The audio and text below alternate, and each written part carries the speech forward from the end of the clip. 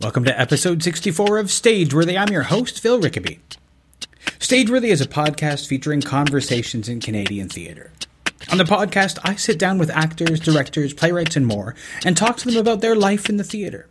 If you like what you hear, I hope you'll subscribe to the podcast on iTunes or Google Music or whatever podcast app you use. And if you really like the podcast, please think about leaving a comment or rating. Those things really help spread the word about Stageworthy. If you want to drop me a line, you can find Stageworthy on Facebook and Twitter at StageworthyPod, and you can find the website at StageworthyPodcast.com. My guest is Dana Fradkin. She's an actor, comedian, writer, and teacher based in Toronto.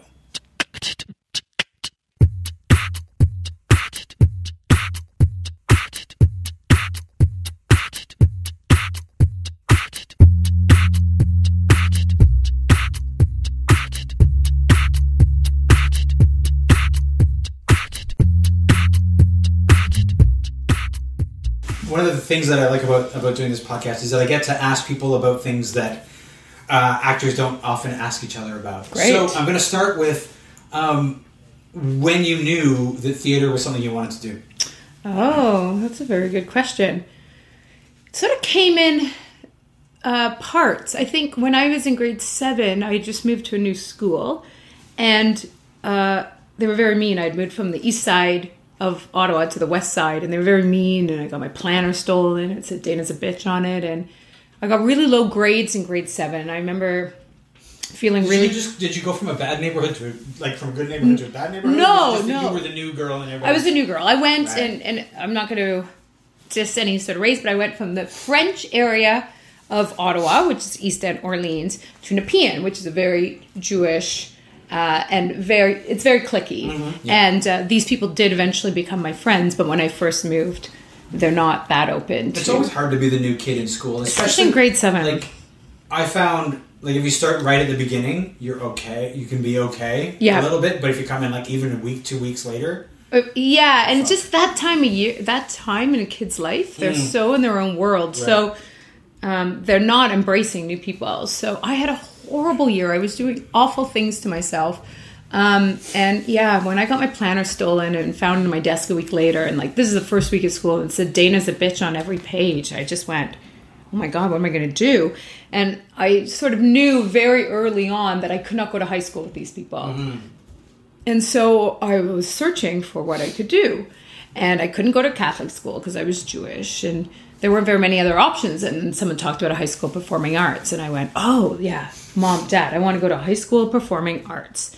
So then Did you even know what the performing arts were at that point? Well, I was dancing. Okay. Yeah, okay. I was, going to jazz class. And had you been dancing for... I had been in dance class since I was like a tiny kid, in ballet, and then I got more interested in jazz. So it was part of a jazz class, but not competitively or anything. Okay.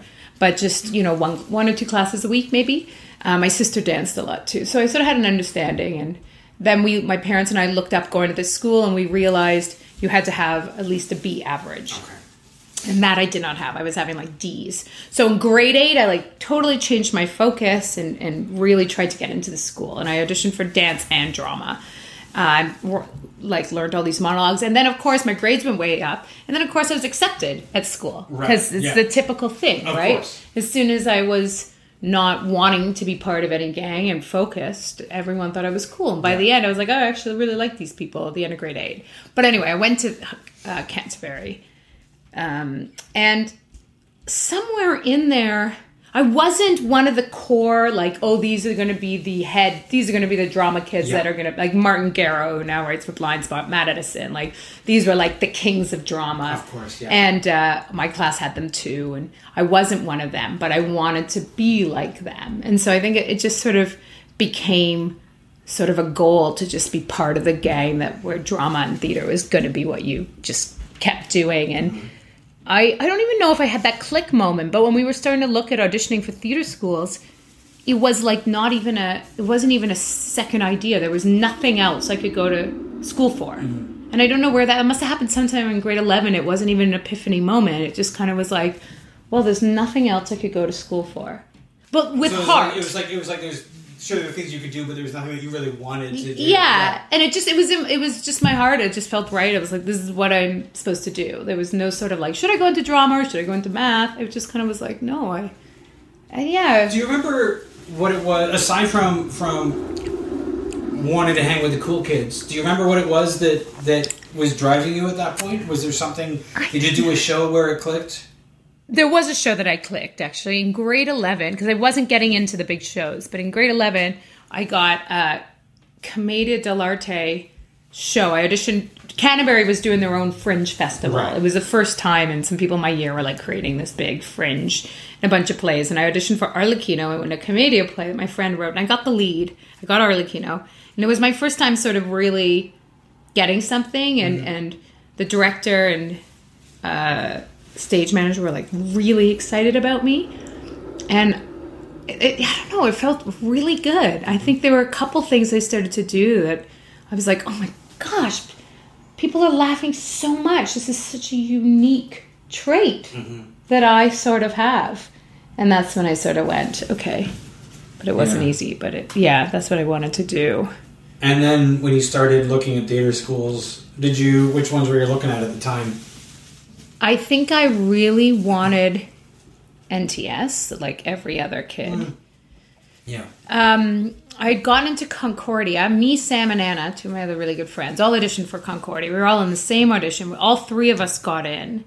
And I wanted, but three people from the year ahead of me at Canterbury went to George Brown. So that seemed to be the place to go. And I was on the waiting list at George Brown. But I got off the waiting list 2 weeks before theater school. And at that point, I was like, there's no question. I'm dropping out of Concordia. Yeah. I am going to George Brown. And that felt like a real calling.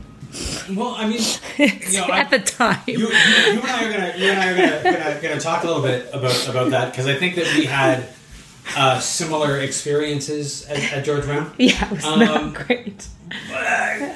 Sorry. No. I mean, just to we're telegraphing. Spoilers, you guys. Some stuff happened. But in terms of, do you remember what it was about the George Brown program when you were hearing about it that made you want to go? It sounded like the NTS of Toronto. That was sort of what it was being plugged at my school. And I don't know why I thought at the time it was really cool if it wasn't a university.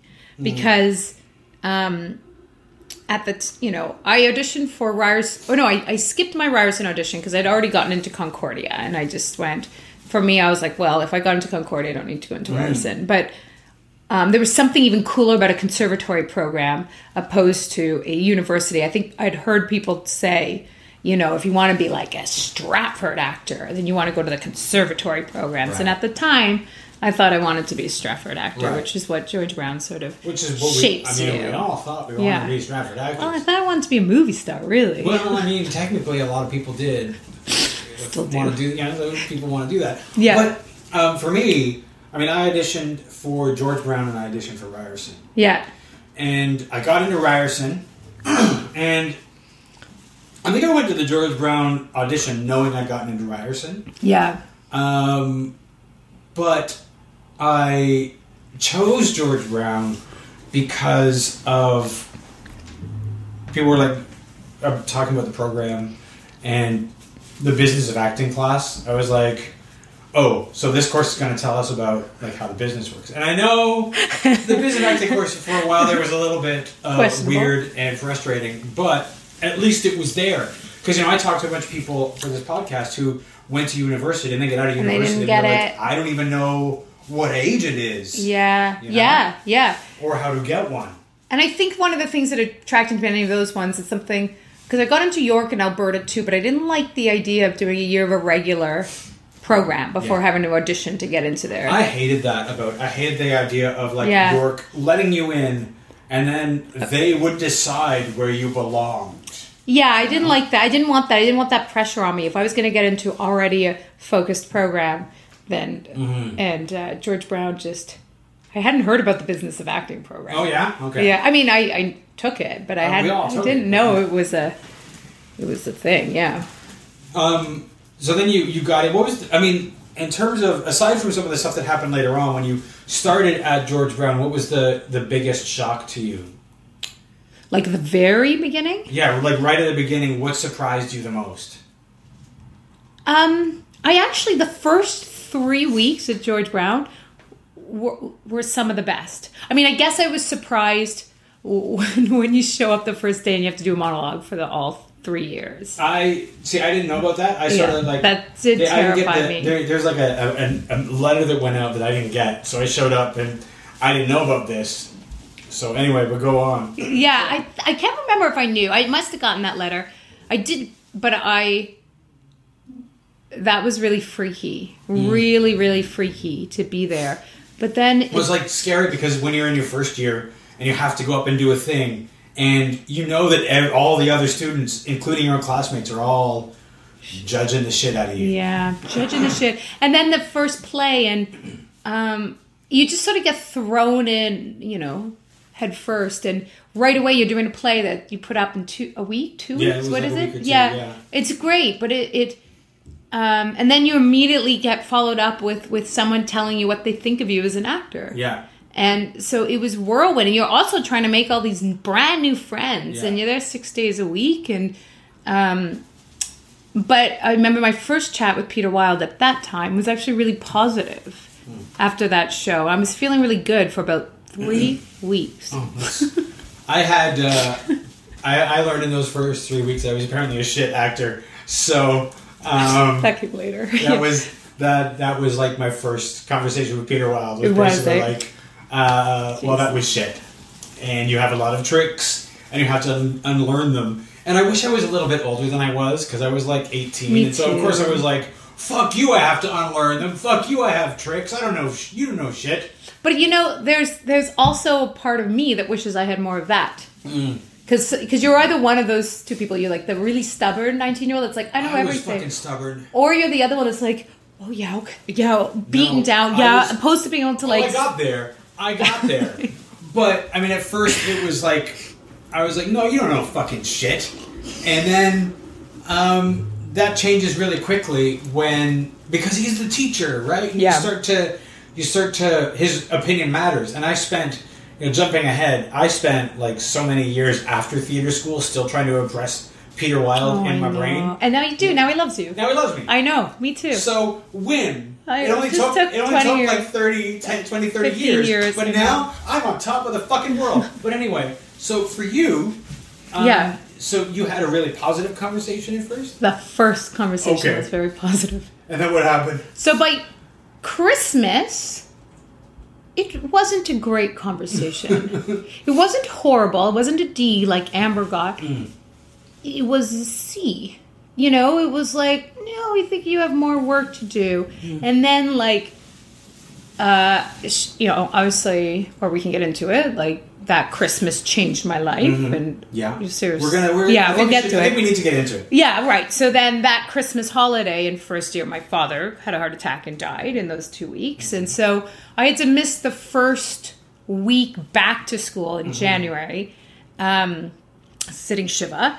And when I came back, that's when, school became horrendous. And Paul Lampert, I don't know. Do you like being name dropped? It's probably... Sure. Right. I like Paul now. He was a guy, of course. He was a guy. But at the time, he came up to me and he said, I'm really sorry to hear about your dad. If you miss another day, you're out. And actually, now that I remember that moment, that's one of the first things that scared me.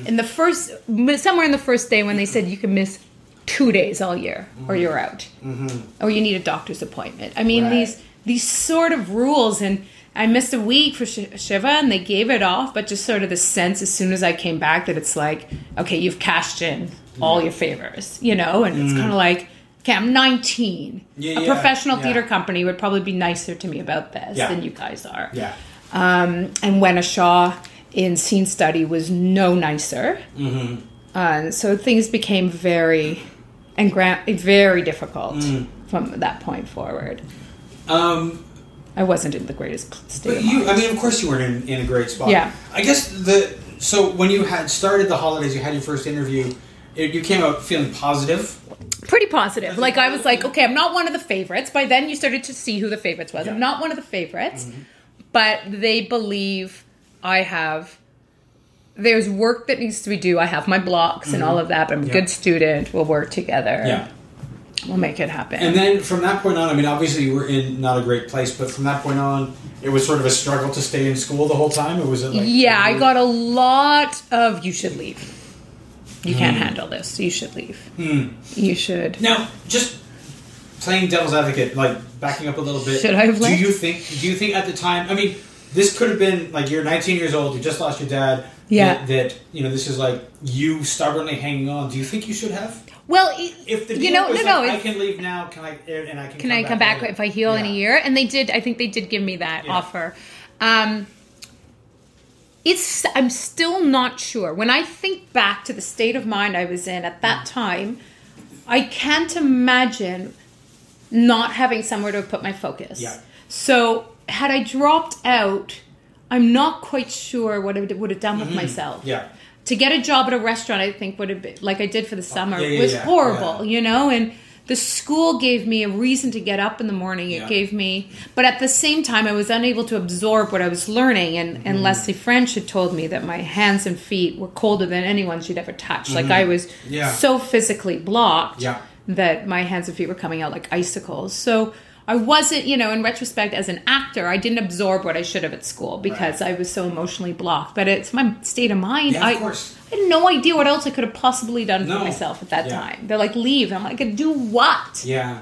And the industry is very different now. I mean, I think you can leave and there's a crap load more classes than there were back in 2000. There's, or 99, that was 99. There's a lot more people just popping things up, doing shows, everything has grown. Yeah. There's a lot more of the indie scene than there was when I was in theater school, Yeah. too. Yeah. And of course, it's an accepted part now. I mean, when I don't know, when you were in theater school, if Fringe was a thing that people like... Barely. Yeah, for Barely. me, I felt like Fringe was like, oh, if you can't do something somewhere else, you can put up a little Fringe show. Mm-hmm. And now it's like I remember... the cornerstone of like indie And everyone does Yeah. it, from art, some of our top artists to Yeah. our most indie artists. Yeah. But so it now would have been a different time, but at the time, Oh, yeah. So, I mean, and from that point on, you're spending the rest of... So you're spending a half year and then two other years like just hanging on by your fingernails. well, like, yeah, because I had another awful thing happen to me in no, second what? year. Oh, fuck, Did you what? do you No, not no, I actually probably know don't this? I probably don't know about this. Oh, so in second I year, don't know about your dad. oh, in second year during reading week, I had a boyfriend that I'd met that summer. I went back to Ottawa. I'm sure I've told you this, and my boyfriend tried to kill himself, stabbed a knife through his heart, and I found him. Okay. So that was in reading week in second week. I feel like I don't know that. You didn't know that. That's like one of the most traumatic, visually traumatic things I'd ever seen because it was a pretty gruesome sight with a butcher knife. So that got me really messed up. Oh, yeah, I can do So when I came back from second year, I was living with these two roommates, and I told them they had to hide every knife in the house, and I was getting I couldn't look at a knife. Right. It like totally freaked me out, and I got really wacko, and I couldn't sleep. I was trying all these different sleeping pills. Like I'd really gotten into sort of a mess. One of the girls in the class called me a burden on her life at the end of second year. Yeah, it just got worse. I know. So, I don't want to drop her name because so you're struggling with that for second year. Yeah. So what horrible thing happened in third year?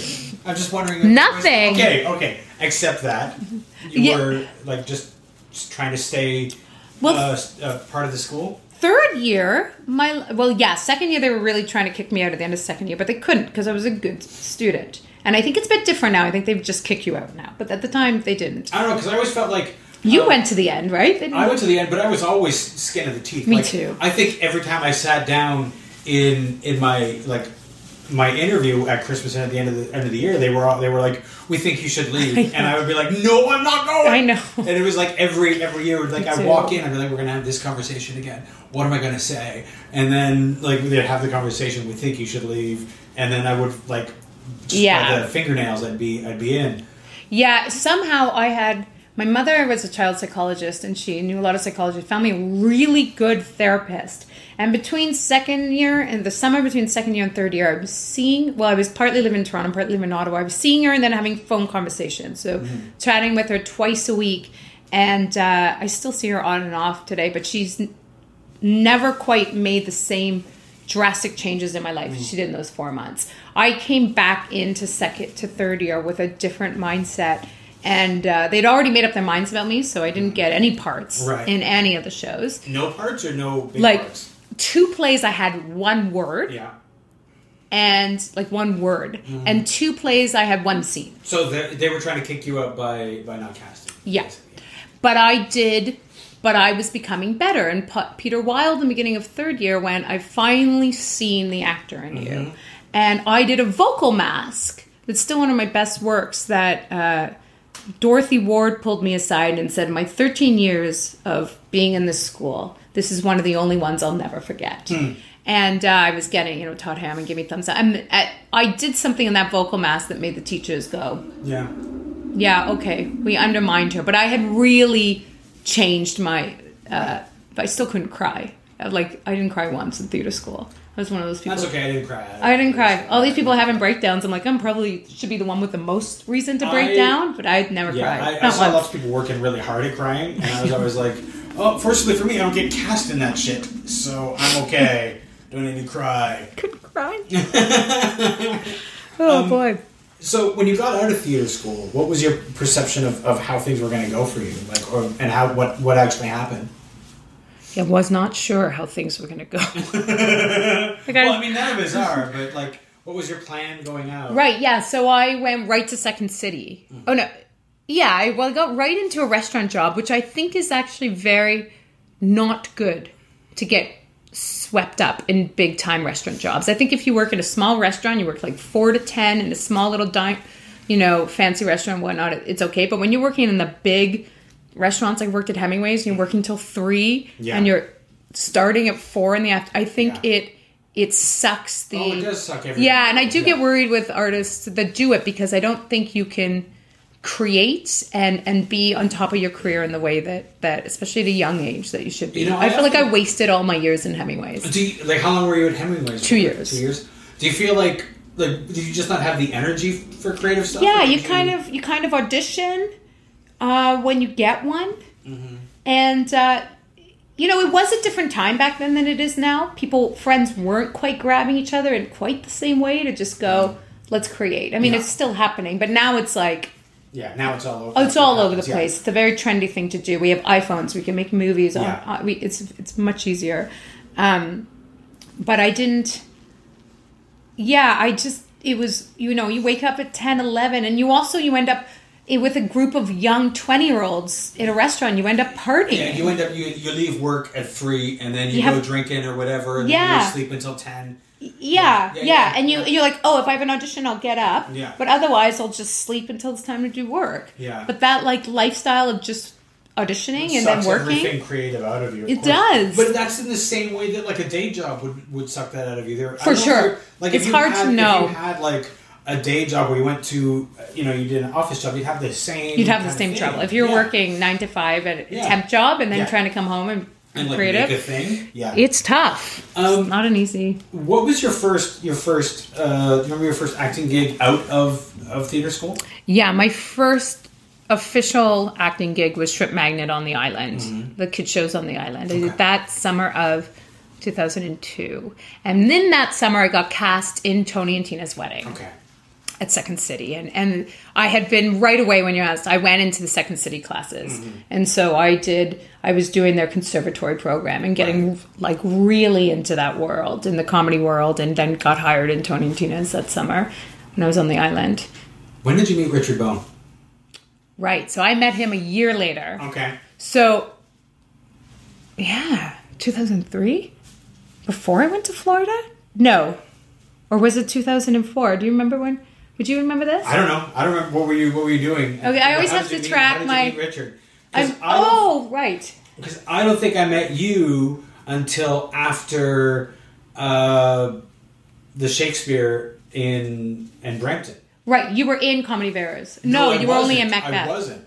No, it wasn't Comedy of Errors. We graduated summer 2001. Yeah. Summer 2002, I did Shrimp Magnet. Then I did Tony and Tina's. 2003, Leslie Seiler had become a very good friend of mine. and Richard was looking for a fringe actor for 2013, 2003, Zig Zig Ha. Right. And that I auditioned for and got the part. Okay. So it was the summer 2003 where I did Fringe and got to know Richard. Yeah. And then I went to Florida for 6 months. And then when I came back, the next year he cast me in Comedy of Errors in Brampton. Yes. And from there, the real sort of friendship bond built.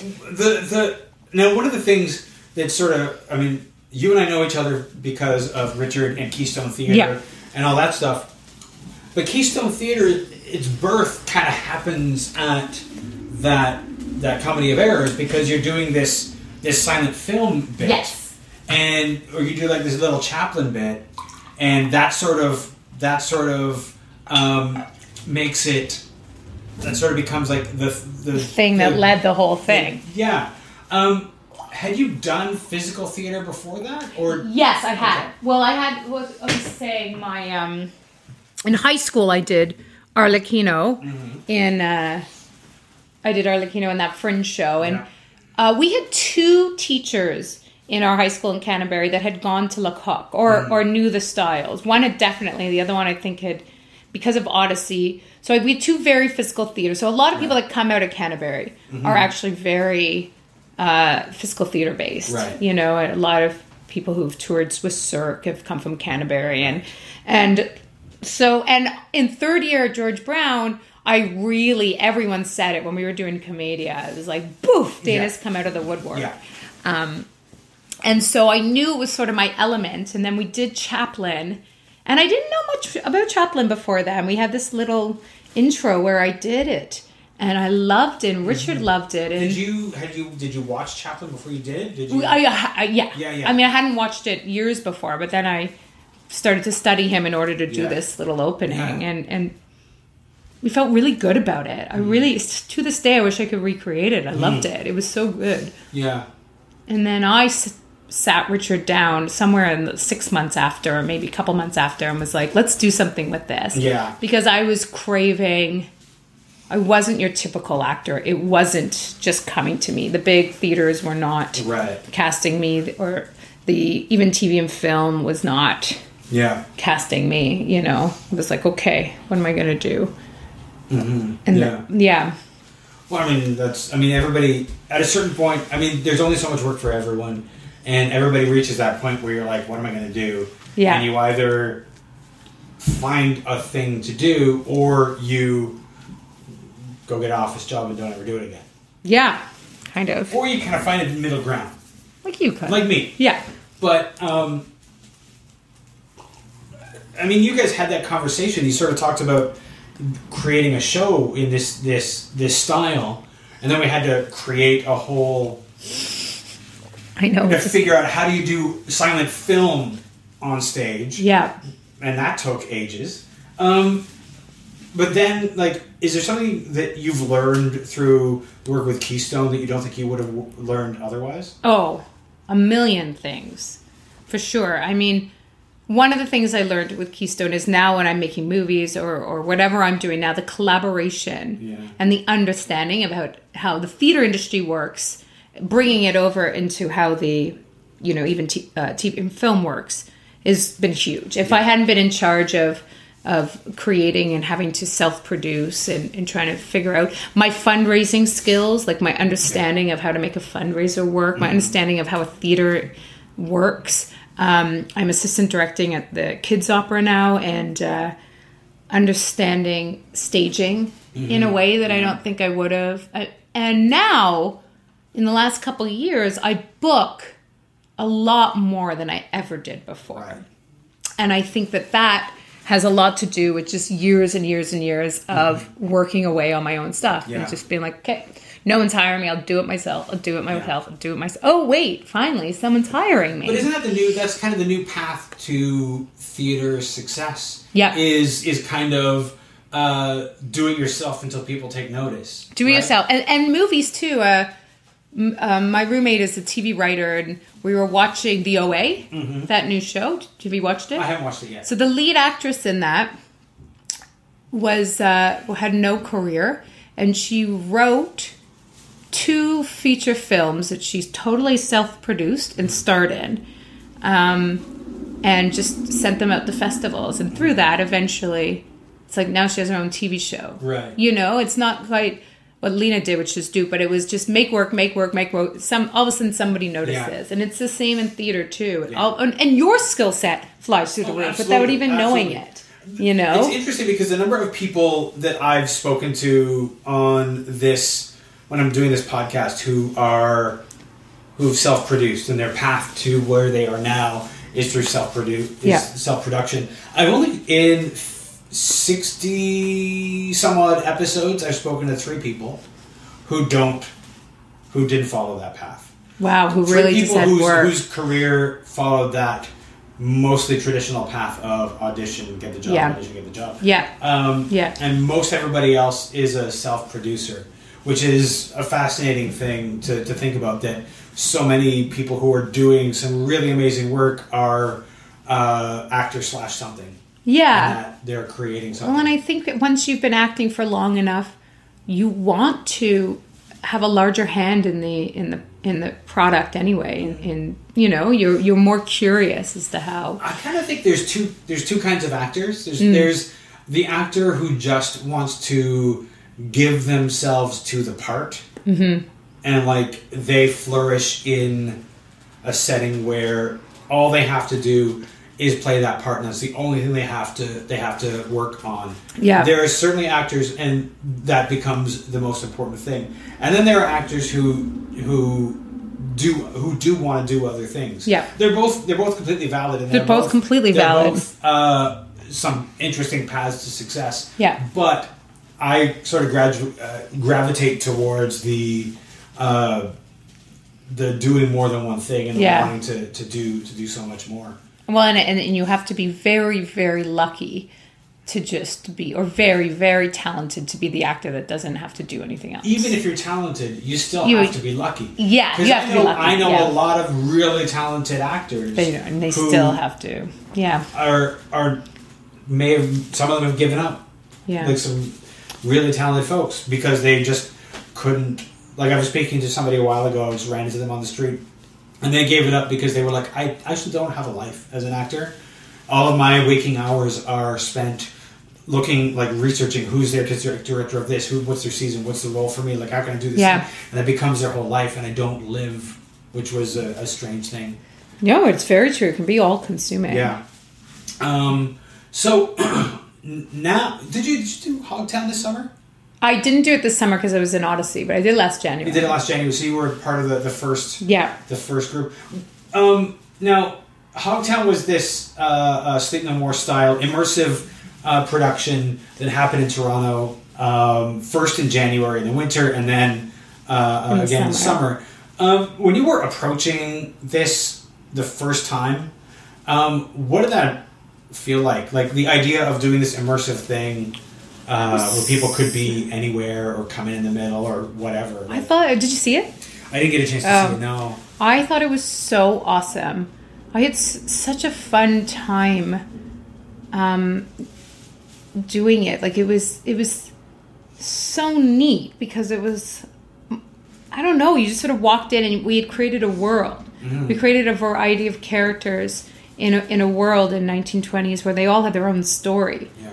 And it was very exciting. I mean, I'm working with the same group right now and on a different immersive show, but that idea of trying to put it together was insane. Yeah. And, Sam Rosenthal is the director, who's amazing. He realized, though, that, I'm directing 4 times a regular play. Yeah. Because there's 4 scenes happening at once. And there wasn't enough time to give each scene the regular scene study sort of. A scene would get like an hour. And be like, I got to move on. Yeah. Because there's 200 pages to this script. 250 pages. More, because for Drew, who wrote it, he had to write 4 times the play. Right, of course.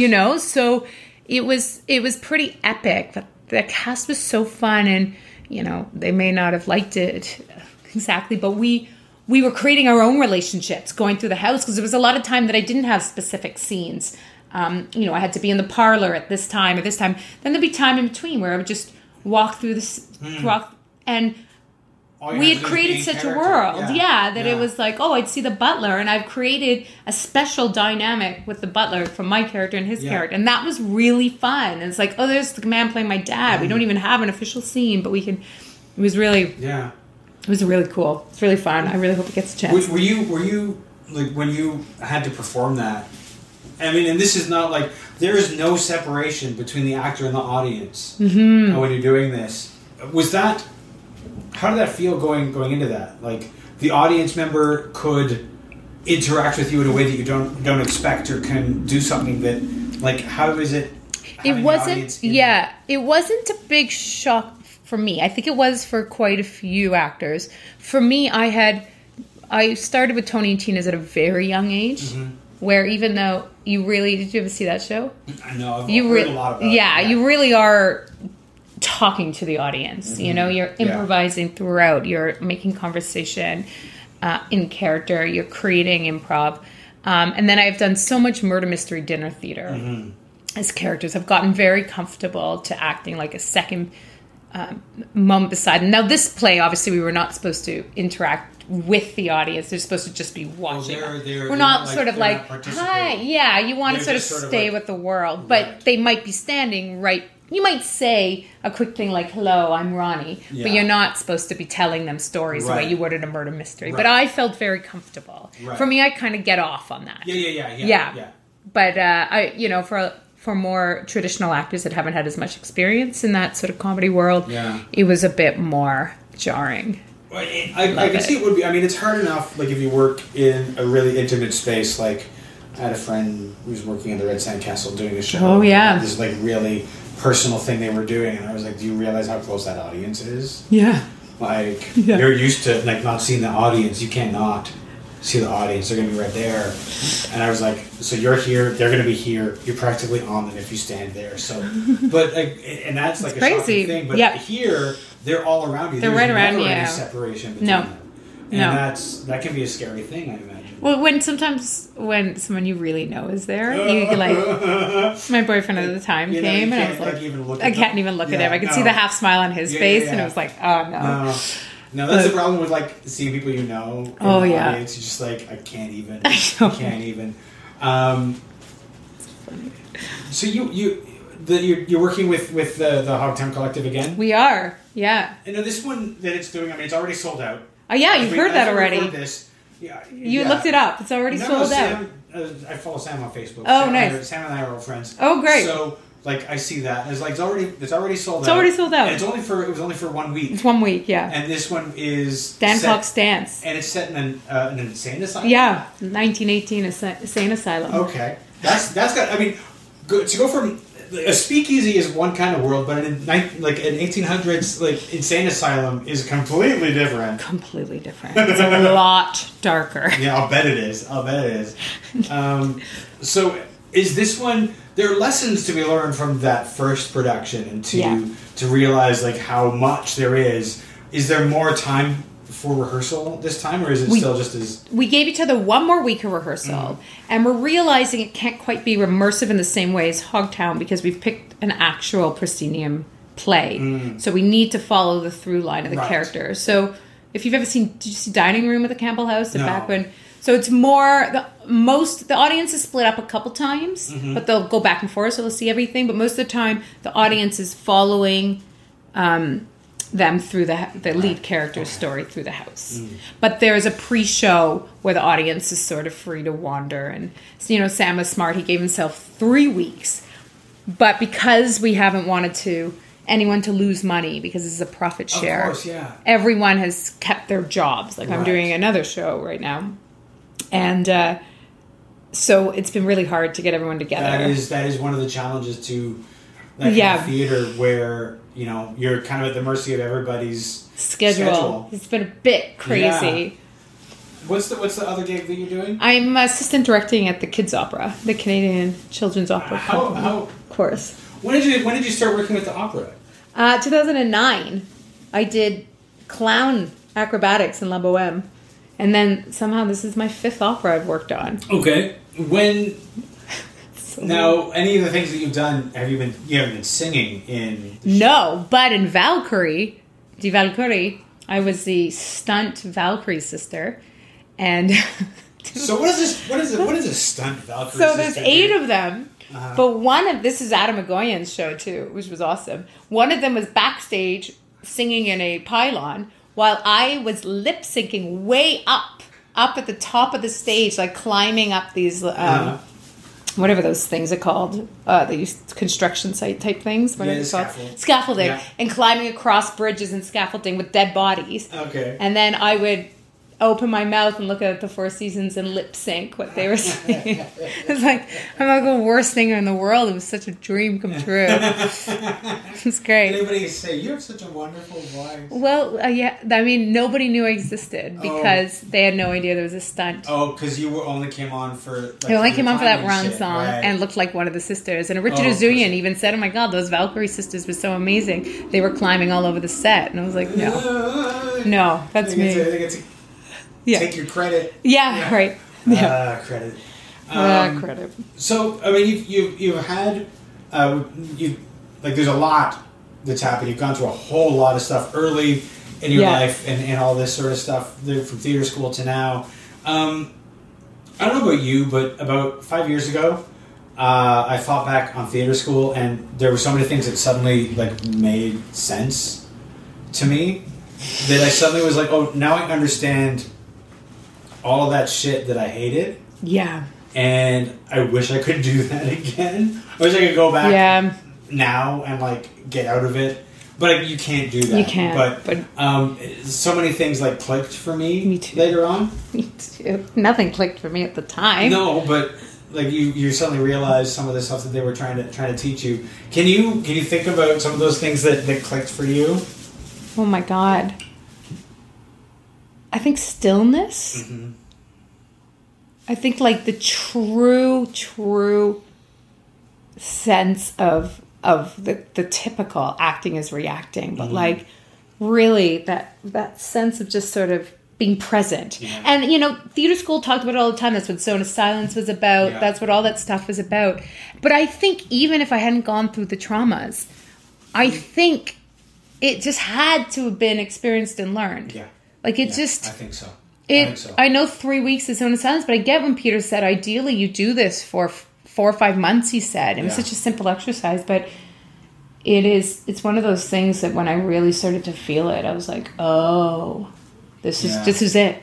I wish I'd understood more about silence and stillness. I know.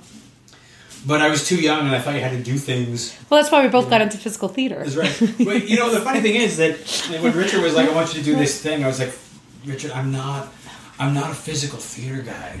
I can't do this." And he was like, "Yeah, I think you can." And in actual stillness was so much of your beauty in the physical theater world. I mean, that's one of the things that Joe was always good for. Yeah, and that was stillness. But some of the stuff that clicked for me clicked because of Keystone Theater. Yeah, me too. And because of being present and how present you have to be in that. Yeah. Because the one thing that I can say that I learned from Keystone Theater, among all of the things that I learned from Keystone Theater, is that the audience only knows what they know. Yeah. The backstory is great for you, but it doesn't mean shit to them if they can't see it. Being able to tell stories and just with what you have on the stage, because since we can't give them a backstory in the silent film stuff, we can only go with whatever they can see right now. Yeah, which is fascinating. Well, it made you be really present, and something Jeanette in particular did. Which, when we were first creating Last Man on Earth, and she made us talk out our thoughts. Mm-hmm. That one has really stuck with me because and that's why I think that pie scene became so. Every moment has been deeply thought out because she made us speak it. So everything comes with a thought. Yeah. Which to this day is why I think I can just pop that piece up and bring it back because it's, because you still remember what the thoughts are. Yeah, and it's that specificness too that they talked about in theater school that I didn't quite get, that Oh, Yeah, if you no, just I get think you and really, I- really specific about all this, then everything actually kind of falls into place. Yeah, I think you and I both had the same, because I didn't really get specificity until Keystone Theater. Yeah, me neither. I really didn't get And not until how last specific night. you have to get Oh boy. in order to make it work. Yeah. I've learned so much through Keystone and like the importance of that sort of stuff that it's kind of fascinating to think of all of those things that I kind of wish I'd learned or realized I was learning when I was in theater school. Gosh, it's just a mess. So much happening at once. Well, that is one of the things about theater school is that it is all very like I think they want to keep you off balance. Well, and the biggest thing I do take away, and I still don't think I would have done it any differently, but I get what they say. They say don't come straight from theater school, from high school. From high school, no. Take some time. I get it. Yeah, I do get it. Nobody listens. Like almost Nobody listens, and I'm because everybody goes still, even knowing the knowledge I know now, I'm not sure I would still listen. Because there's the fear of like coming out of high school and like, what do? You're gonna get a job, and then you're gonna get a job, and you're like, I have money. I like having money. Why am I gonna go to theater school? I've got money. But then you can lose that hunger when you come out of theater school. Out of high school, you kind of just want to. You want to keep going. To just dive in. Unless you're going to travel for a year, I think. Otherwise, if you settle to a life without it, yeah, it'd be really easy right out of high school to just get a job and be like, this is what I can do. Yeah, and you sort of a few years lose down the road, goal. be like, oh wait, I used to like this thing. No, you know? gosh, not. Yeah, no, I think that I get why they say it. I totally get why they say it. Because I would have come at it from a completely different place. Yeah. If I waited a year to go to theater school. Yeah, maybe it needed like 4 years. Yeah. It's really messed up. Peter Wilde always used to say, you should have come to me when you were 30. I know. He probably wishes he could train everyone at 30. He loves his students. He loves when his students prove him wrong. Mm-hmm. I've never seen a teacher quite like that. I remember, and I think it was Gold Fever, when we presented that for the first time at Clown Festival. Clown Fest, and he came, and I remember him like so complimentary towards you, and I remember you went, "Where was this when I was in theater school?" I know. And, Yeah, he but was. It was like he loved it, and Yeah.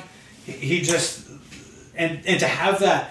The thing is that I think I was so glad that I'm kind of glad I didn't get that for the first 5 years after theater school, because I was trying so hard to impress him that I think if I'd gotten that, it would have ruined me forever. But to not get that for 30 years and then to Finally get it. Find out, because I don't think he ever actually said it to me, but I heard Peter's a big fan of yours, and I'm like, Peter Wilde, a big fan of mine. A big fan of Keystone. Yeah. I'm a big fan of all of that. It's amazing.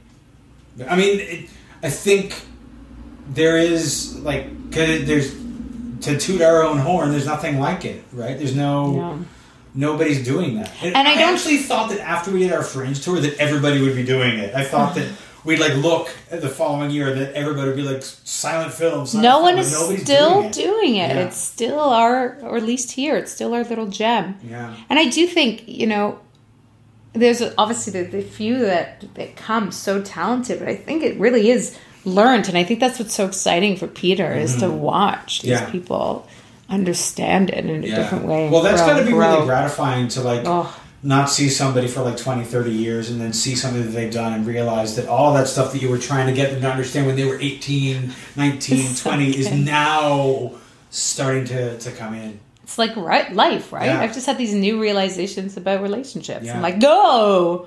People are telling me this. Well, because you know what, you're not receptive to that kind of thing at a certain age, which is why he wants you to come after a year or 2 years. Yeah, he wants you to grow. He wants you to grow a bit, and nobody does because everybody's like, no, I don't want to grow. I want to be an actor. Yeah, totally. Which is one of those things. What is? I mean, if you look at all the stuff that you've done over the years, can you point at a thing that if you were to go back in time and talk to Dana going into theater school just before she went in, is there something you'd want her to know? Yes. Well, one of the major things is don't be so upset if you don't get it right away. It'll exactly what we talked about. And the other one is, don't let anyone tell you you're not one. You're not an actor. Yeah. Graham Harley called me intellectually and emotionally thin, said I'd never be an actor.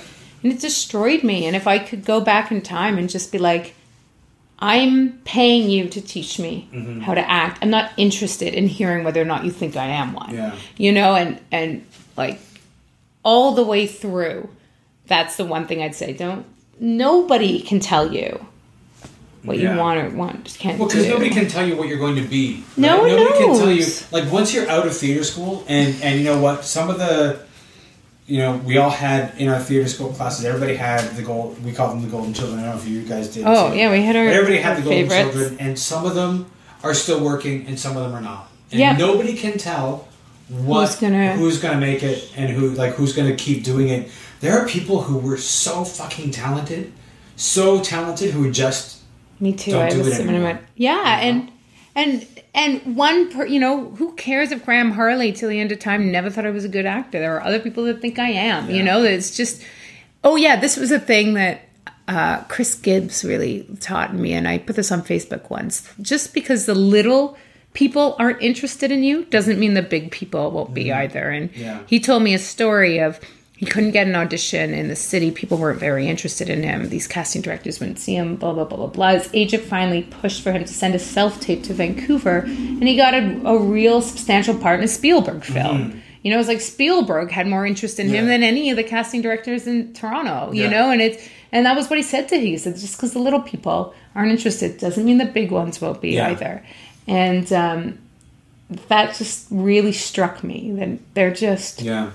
There's so many people. Yeah, and because you don't know. You don't know. I still kind of wish, because I don't know what they're doing now, and some people are tired of hearing me say this, but I wish that we talked more about indie theater when I was in theater school. Oh, me too. That it was a thing, like if there'd been a production course or something. Like the business of acting was just about taxes for me. The business of acting was, I don't know, I remember the taxes part, but it was about, I remember the... get how to get the agent. Yeah. I hated their method. But anyway, like all of these things. But, it was there. Like they had some important information. But I wish that there was this is how you self-produce because you're going to need to. Yeah. But at the time, they weren't prepared. No, and they're doing more of that now. They've brought in Julie to talk about self-producing. But no, they weren't doing any of that. They were shaping their actors only for Stratford. And I think when you look, I think only one person from my class has ever even been to Stratford. I think she was in Stratford for a year. Yeah. It's like that's not where most of these artists are going to go. No. They're going to go all sorts of different routes, including creating their own theater companies. Yeah. And I think it's a very important thing. Yeah, but it just wasn't on the radar then. No, it's it's a really different industry. It's changed so much. Like I'm looking at some of the people who are super successful. At least who, I think of as really successful in the indie scene, for example. You think somebody like Rebecca Perry and some other folks. Oh, like real...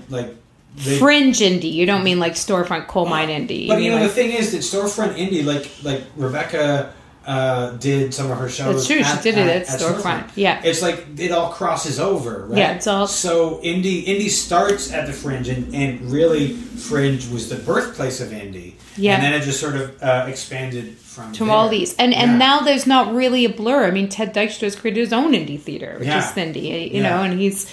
But what is it? You know what? I think that what is indie is like, indie is not Mirvish and not Passmarais, Factory, and Tarragon. Anything and else Can is Stage like, and Can Stage and Soul Pepper. Everything else is fair game. Yeah. Right? Everything else... Kind of. It's kind of sad that we've lost a bunch of spaces this year, though. Like, there's like 12 spaces in the last... Well, Crow's Theater has just built their space. They've just opened, but storefronts closed. I know, and, but like, all these places are closing down. What else is closing? Well, the Unit Unit 1 and 2. I thought they found it in a space, yeah. They lost that space, which was a great space It was a great space. Like, there's all these things happening. It is a bit of a... Yeah, storefront was a bummer, but they'll find a new space, I'm sure. Well, they're getting they've...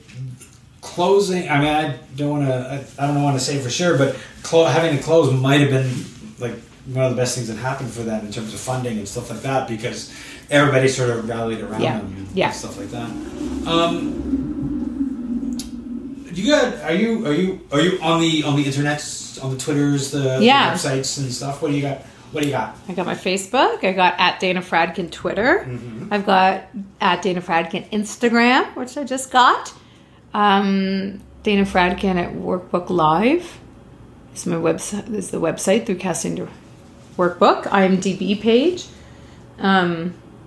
I've got a fitness website. Fitness website? Well, because this is like one of the few times I've seen you not stretching or doing push-ups, which is like a thing that you do. Like you're sort of hanging around, you're doing like push-ups, sit-ups, all kinds of stuff. So it doesn't make for good audio, but so you also do like fitness training? Yeah, I do personal training just for about 5 clients a week, and try to keep myself in shape.